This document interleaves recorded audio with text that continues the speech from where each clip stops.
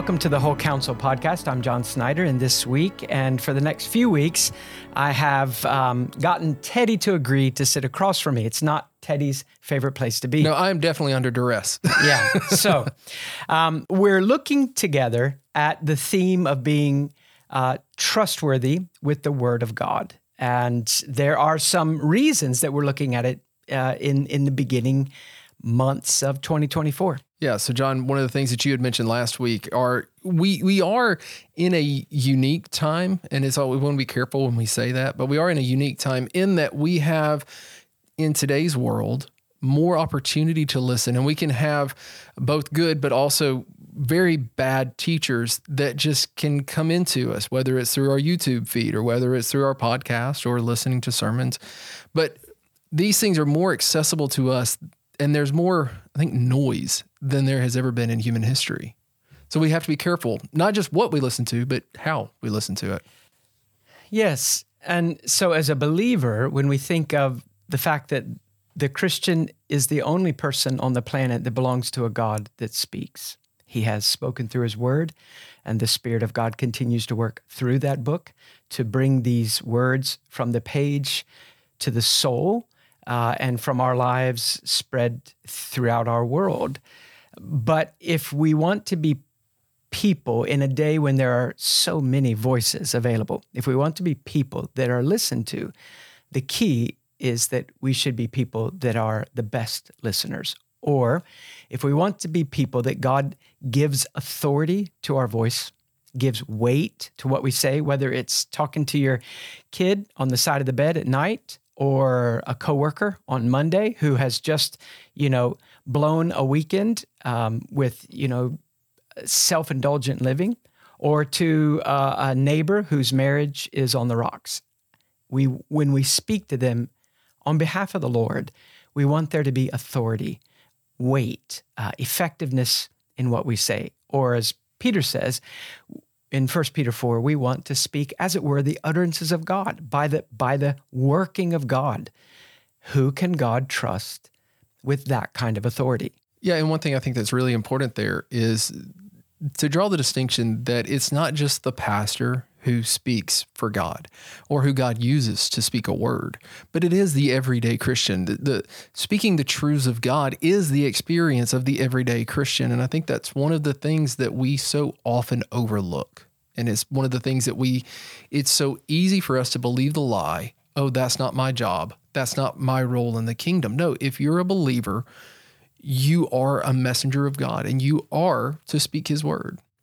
I remember reading a biography on Luther, and right now which biography it was slips my mind. It spoke about Luther and the fact that there were many men, many academics, many religious men, priests, pastors, who were beginning to be bothered because as they looked at the scriptures and they looked at the Roman church at the time, they were deeply bothered by what they felt were abuses. And of course, Luther's 95 Theses nailed to the door of the church, 95 statements that needed to be considered, by those who cared about Christendom.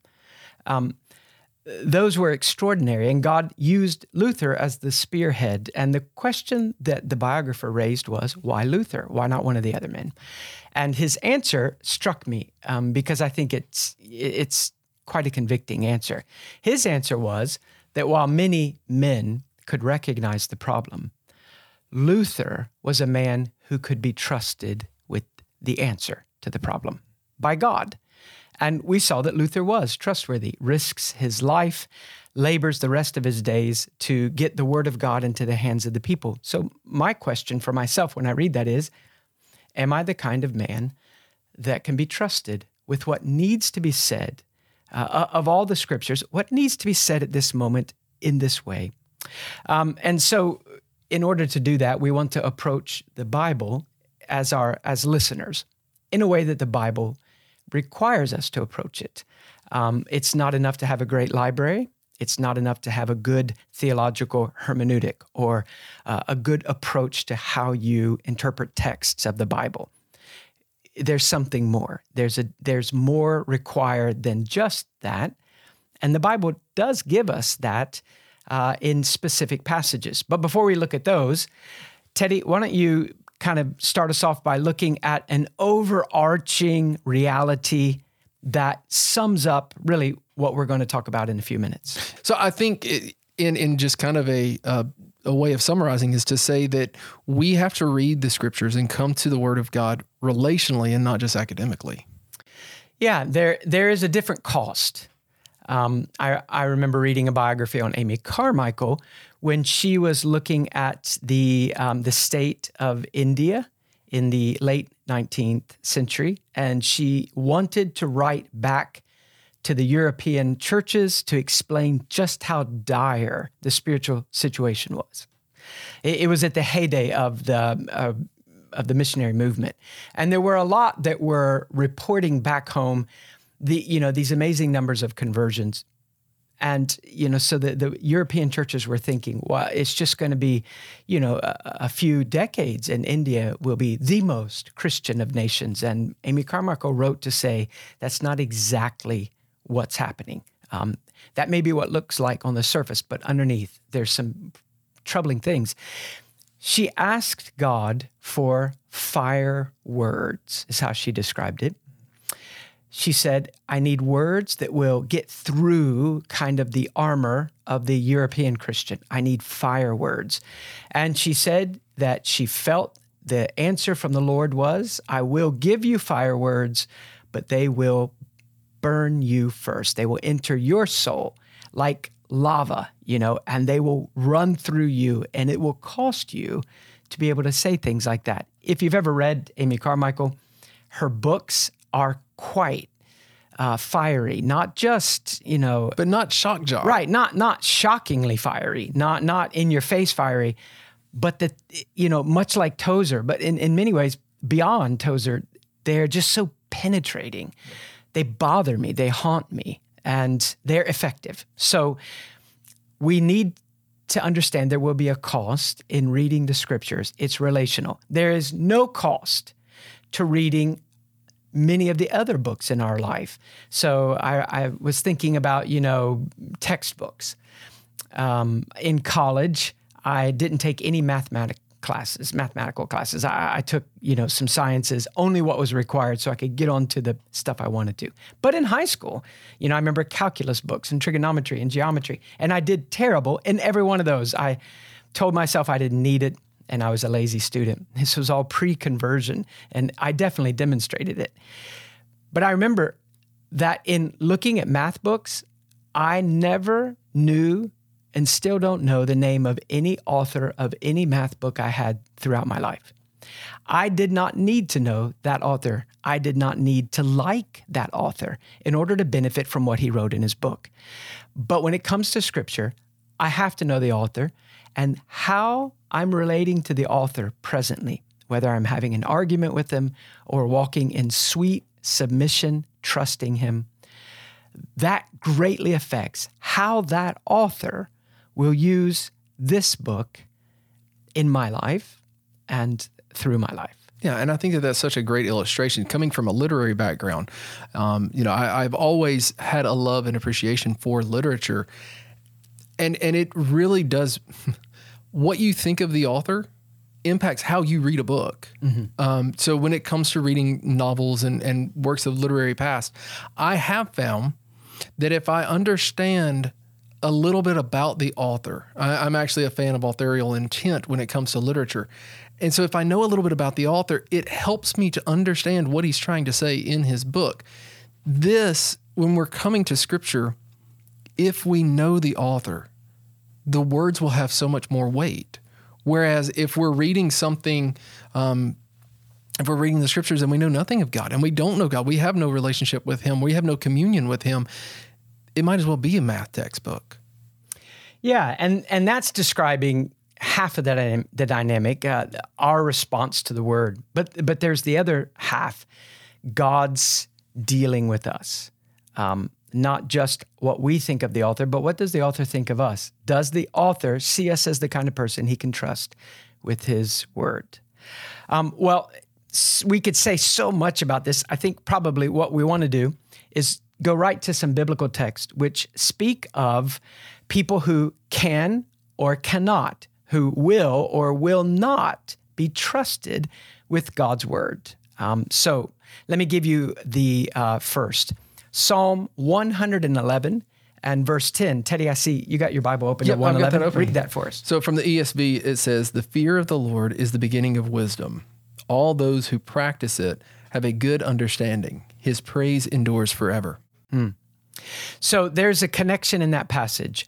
Those who do his commandments are those that understand his commandments. It reminds us of the end of Hebrews chapter 5, where the writer of Hebrews says, you ought to be, in chapter 6, you ought to be moving beyond these basic ABCs of Christianity, but you're not. Why? Because you have not had your senses trained to discern good and evil, because you're not applying the word of God. So there is that dynamic. Those that obey are taught. Those that listen and are not responsive in obedience are not taught. And we could say it this way: God teaches us today largely based on what we did with the things he said to us yesterday. Yeah, and I have found that to be true in my own life. And there's a note that I'd want to make in this. If you are kind of examining and saying, okay, the Bible is silent to me now, it is a good opportunity to stop and to think, okay, what has the Lord shown me that I've not applied? What have I left unapplied in my life? What are the areas of my life that I have said, okay, Lord, you can come this close, but no further? Open those up to him and apply that. There's repentance that needs to happen. And we'll talk more about that when we get into plowing. But I think that, so let's stop for just a second. And someone says, okay, I know that there's truth unapplied. What do I do now? What does repentance look like in that? Yeah, I think that being careful listeners has to include really aggressively, very intentionally, doggedly going against the grain of the kind of the normal way we listen. We were talking before the podcast about being passive listeners. And you can kind of give your thoughts on that in a second. If we're passive listeners, if we think that what God wanted from us was just that we would listen, understand, and appreciate, emotionally appreciate. I appreciate that concept. I really do. Like you're reading Moby Dick or something. Well, even a believer in church, I really love that reality. But I am not making any changes. It may not be willful rebellion. It could be a sin of omission, but I have failed to find a place in my life, in my practical thinking and choosing, my time, my money, my family, my relationships, my work. I'm not finding places that these words of God fit. And so it's a very lazy, everything kind of stays on the surface. Yeah, and it's what you had just mentioned earlier.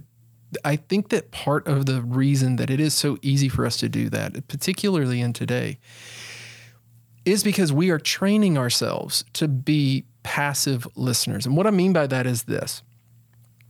When you get into your car or when you're washing dishes or whatever, kind of menial task it is that we do that are necessary, they're good things. I find this when I'm folding clothes, particularly. We have a little TJ, room. I don't believe you fold clothes. I fold clothes. I am think wonderful at folding clothes. In podcast land. So my wife will leave a comment on YouTube. Okay. Are you going to tell us about when you trained for a marathon? Oh, yeah. No. Okay, go ahead. I know better than that. But one of the things that I do, so we fold in our bedroom and it's all at the back of the house and it's kind of a quiet area. So I'm able to put my earbuds in and I'm listening. Maybe it's a podcast or maybe it's a sermon or an audiobook, but I am listening passively because I'm listening while I'm doing something else. And one of the things that in preparing for this podcast that I have been personally so convicted about is that two things. One, I am training myself to listen while doing. So, it's harder for me when it comes time to sit and actually focus on what something I am listening to. whether that's a Sunday sermon or whether that's even in a conversation, I find myself, my hands fiddling or wanting to do something else. And so we are training ourselves to think that because we can do multiple things at the same time, that's what I should be doing. And no, because it actually does hinder our focus. But the other part is that we're training ourselves against the practice of active listening. And the active listening is when we are listening, particularly to a sermon, and we're saying, okay, I'm not just receiving, but I'm finding those areas in my life where I do apply, where this does fit. And sometimes that requires the work of the listener after it has been listened to, after a sermon has been heard, after a book has been read, where we stop getting input and we stop listening to something new until we have found where this fits and how I live upon what I was just taught. Yeah, I think that's a good point. If you're listening while you're doing something else, generally you don't have the leisure to stop whatever else you're doing and really think through, how am I going to put this into action? So I guess you learn by habit that what I'm supposed to do as a listener is to comprehend and agree or disagree, appreciate or not. And that's it. That was the end of the journey, rather than I have to stop what I'm doing and I have to change because of what I've just heard. So passive listening is always a danger. Samuel Rutherford, my favorite Scottish writer, when he had been released from prison, he was put there because of what he was preaching.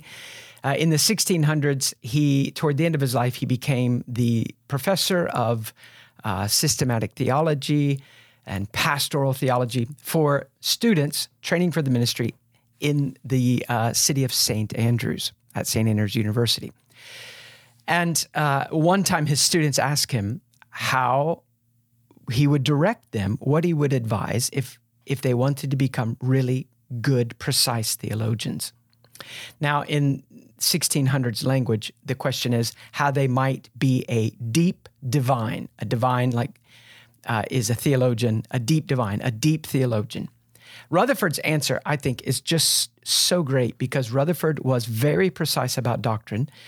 They think that the Westminster Confession might have been based on his ideas. They found in Rutherford's writings a sketch of what he thought a confession should be, and the Westminster resembles that very closely. So perhaps he had a very formative influence in that way when he was there with the rest of the theologians. So Rutherford is a man that believes that precise theology is important. But his answer to the students about being good theologians was this: if you would be a deep divine, or if you would be a good theologian, I recommend to you sanctification. Or we could say obedience. God will teach the son or daughter who intends to do. Let me give you one illustration. If we think of God speaking to us, let's say our last Sunday that we gathered with believers, and whether we preached or whether we listened to a sermon, we were there before the Word of God. How much of that found its way into our practice since then? This is Tuesday for us, so I can think, well, I preached Sunday. How much have I applied? I have thought about the things that I preached, and I have thought, John, is it going to change how you're acting in the little small things throughout the week? So I've been thinking, how does that change things? But if I were to say how much of that truth actually got into John's life, would I say, for example, it was a 5-gallon bucket worth? Or would I say it was a quart? Or would I say it was a teaspoon from my wife's measuring spoons in the kitchen? Now, however we would assess ourselves for the sake of this illustration, perhaps it would help us to take active listening, obedient listening more seriously if we were to say, okay, only a teaspoon actually made it into the way I'm living. I appreciated it. I believed it. I've thought about it a little bit, but I definitely wouldn't say I brought into my life a 5-gallon bucket worth. So what if I were to say to myself, therefore, I can expect that in my time in the scripture this week and when I gather again with believers next Sabbath, I expect to get a teaspoon from God when the person sitting next to me is getting a 5-gallon bucket because Mrs. So-and-so seems to be always so humbly, hungrily, desperately taking in what is said from the word and finding ways to apply it. I think one of the things you just brought up is so important in this equation. It is the persistent practice of if the only time that we were trying to feed ourselves on the Word of God was Sunday, we're starving, and there's going to be a lot of things we don't apply because we don't think about it. If the only time that we think of coming to Scripture, so it is that also daily listening. It goes back to what we were talking about earlier in the relationship that we have to have. If you don't have a conversation with your spouse but once a week, you're not going to be talking much and you're not going to be hearing much. But it is that daily, ongoing, regular, pray without ceasing that has to be a part of this equation. Yeah. And, take the spouse illustration, the dynamic of love between a couple. If when you are with your spouse and you have an opportunity to talk, if you listen to very little that she says, then you shouldn't be surprised if next time you're with your spouse and you have a chance to talk, if they have less to say and less and less. We see it in marriages where communication just kind of dies, except for, essential things, the bank account, the kids, whatever, your parents, my parents, the house, the car.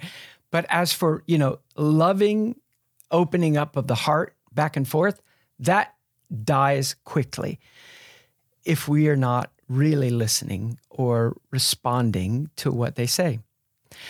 So with the Lord, the Word of God is the Word of God, but how much we benefit from it, even in our daily quiet times and personal study, it is affected by how we have applied or what we've done with the last thing that God said. If He gives us light and we live in that light, He gives greater light. If He gives light and we ignore it, then we can expect that even that little bit that we were getting seems to disappear. Which goes to, I think, the next point that you have on here is, from Matthew 25, the parable of the talents. Yeah, it's a shocking parable, isn't it? A business owner hands money. Talents doesn't mean, I can sing, I can play piano, I can preach, I can whatever. I'm good with kids. I can fold clothes. There you go. You can fold clothes. I have big doubts on this. I think we need a whole episode of your wife filming your clothes. Mm-hmm. Because I used to think I could iron, and I ironed in front of somebody and they said, give me the iron. That's terrible. Okay, so talents is not abilities. It's talents of gold. It's a measurement of wealth. So to one man, he gives, 10 talents, and then to another 5, to another 1. A lot of money to invest, medium amount, and then a very small amount. And the businessman goes away. And the owner comes back later, and the man that was given 10 invested those quite aggressively, and he made 100% return. And so when the owner saw that, he gave that man much more. Obviously, if you're going to make that much money out of my money, I want to give you more money. Now, the man that was entrusted with 5, he also did well, maybe not as well as the first one, but he did well with what he had, and he made money for the owner. And the owner said, I want to give this guy more money too. And then the man that was given 1 said, I knew what kind of owner you were. You're hard. You expect stuff where you don't even give.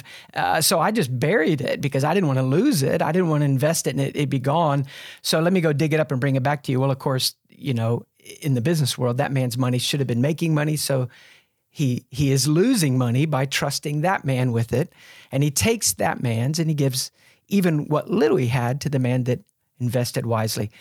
The believer that comes to the Word of God hungry, needy, lovingly submissive, actively applying, will be given more and more and more truth. And the one that just says, well, I I came to church Sunday. What did you do with it? Well, I just kind of set it aside. The things I learned, I put it aside. One day, maybe I'll get to it. Even the things that, we can look back on and say, I remember this, being taught this and this. It's as if even that is lost. And our coming to the scripture, it becomes a dead book to us. And we think it's the Bible. We think it's the preacher's fault, but it may be ours. We may have not handled truth carefully. Let me point out a second way, and then we'll end this episode, and then we'll pick up next episode with the others. When we study passages of the Bible, we need to realize that each fresh application of God's truth to our life will require not just good intentions and zeal and intentionality, but we will have to plow before we plant. In Jeremiah chapter 4, God speaks to a nation through the prophet, and the nation is drifting. Israel is drifting, Judah. And so he says, "Thus says the Lord," Jeremiah 4, verse 3. In the first verses, he says, "If you return to me," God says. And then he gives them this counsel. "Thus says the Lord to the men of Judah and to Jerusalem, break up your fallow ground and do not sow among thorns." And that is an agricultural metaphor with spiritual truth. So, Teddy, you've done some gardening, and what is fallow ground? So it's land that once was plowed, it was productive, and it was producing crops, and it has been allowed to sit, and it's hard. It actually is more hard than ground that was never plowed to begin with. Yeah, we've all seen it. You do a garden, and whether it's very successful or not, maybe you leave it alone. Maybe you get busy the next year, and then you come back a year or two later, and you think, we need to do a garden again. That was pretty good. And kids are older. They'll weed now, which is a complete fiction. Don't ever believe that. Yeah. The kids weed like terribly. It's harder for you to get them to weed than for you to weed. Absolutely. So we'll probably get comments on this about how we don't know how to help our children. So we go back out to the garden spot, and it's hard. It's not soft at all. It will have to be completely replowed. It's not just hard. It's covered in weeds again. So it's hard and overgrown. There are times in the Christian's life when we are careless, that areas of the soul that once were plowed and receptive to the Word of God, all it took was someone to talk to us, preach it to us, or for us to read it on our own. And it's like the seed fell, and there were changes. There was life growth. There was growth. Yeah, and it affected. Our marriage was being changed. Our home, our workplace, our thoughts, our bank accounts were being affected. But if we become proud and careless, we quit plowing up the heart, and those areas become kind of hard. The Word of God is still landing on the soul, but the seed can't seem to find a place, and the weeds choke it, and the hard ground keeps it from sinking in. And so the result is areas that once were very Christ-like in our life, now when we look back, we're ashamed that it seems they've once again come under the weeds of selfishness. And what Christian can't think of a season in their life where they can look back and say, there were times in my life where the Word of God was affecting this particular area so much more than it is now, even though I'm still reading and attending church. So why? And the reason is we ignored God. We forgot that in returning to the Lord, we needed to plow so that the seed that landed on ground prepared for the Word of God. So what are some practical things that we would do to plow the heart? Yeah, well, I go back to in the first Behold Your God study, you talked about this, and I think it was week 1 or 2.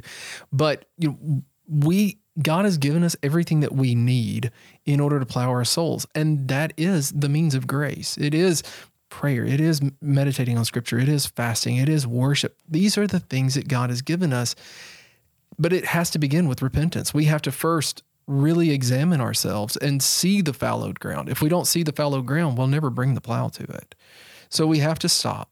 We have to see, and then use the means of grace that God has given us. Yeah, and I think that sometimes it's hard to see ourselves accurately. Sometimes we're too hard on ourselves. We look at our life and we say, well, I'm not even a Christian at all. Other times we look at ourselves and we say, I'm doing pretty good, not perfect, but pretty good.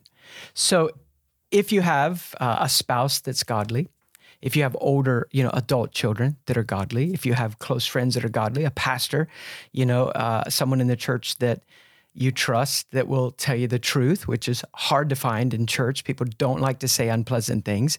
But if they love you enough and love the Lord enough to tell you the truth, you could say to them, you know me pretty well. You see me day in and day out.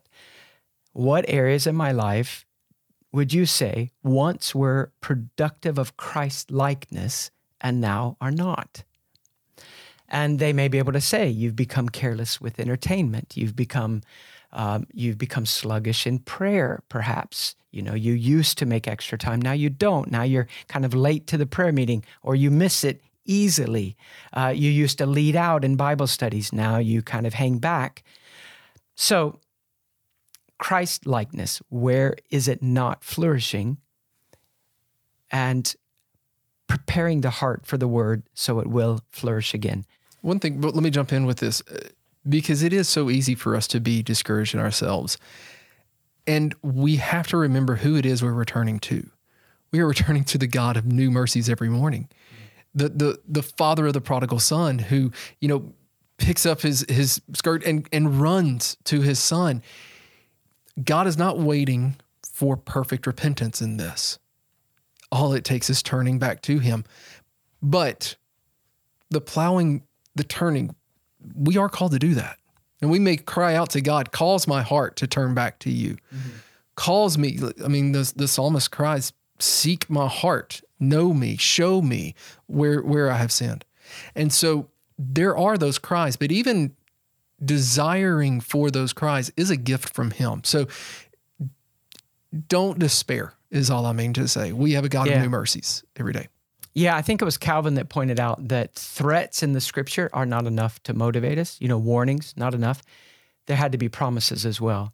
It's hope that causes us to really, wholeheartedly seek him. We must believe he is, and he's a rewarder of those that seek him. Even in repentance, it is the hope that the Father will receive me, that the Father does amazingly still love me, will seek me. And as you mentioned, even the yearning of my heart is evidence of God seeking us.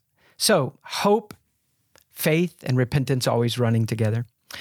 Tozer mentioned in one of his chapters in the book, The Pursuit of God, he mentioned that there are times where bad habits die hard. None of them go away easily. And he said in a wonderful way, you have to go back to God again and again in prayer. And you just have to talk with him about the fact that you want these areas of life to be plowed again, that you don't want to be satisfied to throw seed out and then walk away and not look and see, did any of the seed take root? Did any fruit? Did any changes occur? It's not enough to have my daily Bible readings. It's not enough to be faithful to small group studies and church services.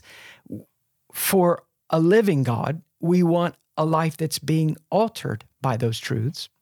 So we go to him, and Tozer just said, go to him again and again and again and again and again, saying, God, I don't want to be satisfied until this passage finds room in my soul.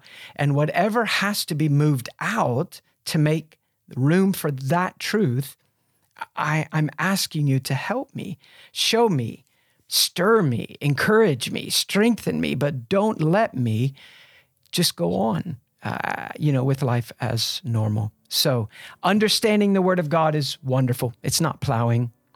Reading the Word of God, it's wonderful. It's not plowing. Explaining and teaching the Word of God to other people is not plowing.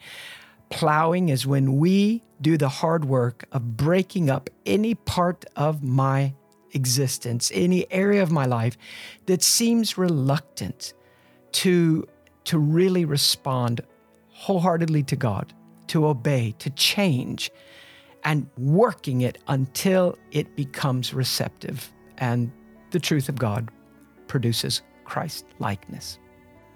Well, we've run our time now, so next week we're going to pick back up with the theme of being trustworthy with the Word of God. Who will God trust with His Word? Who will He not? And we're going to look at a passage from Ezekiel next week, a couple of them actually. We're going to look at 2 from Ezekiel and 1 from Colossians, the kind of people that God delights to give His Word to and the kind of people that God withholds His Word from. But we'll look at that next week.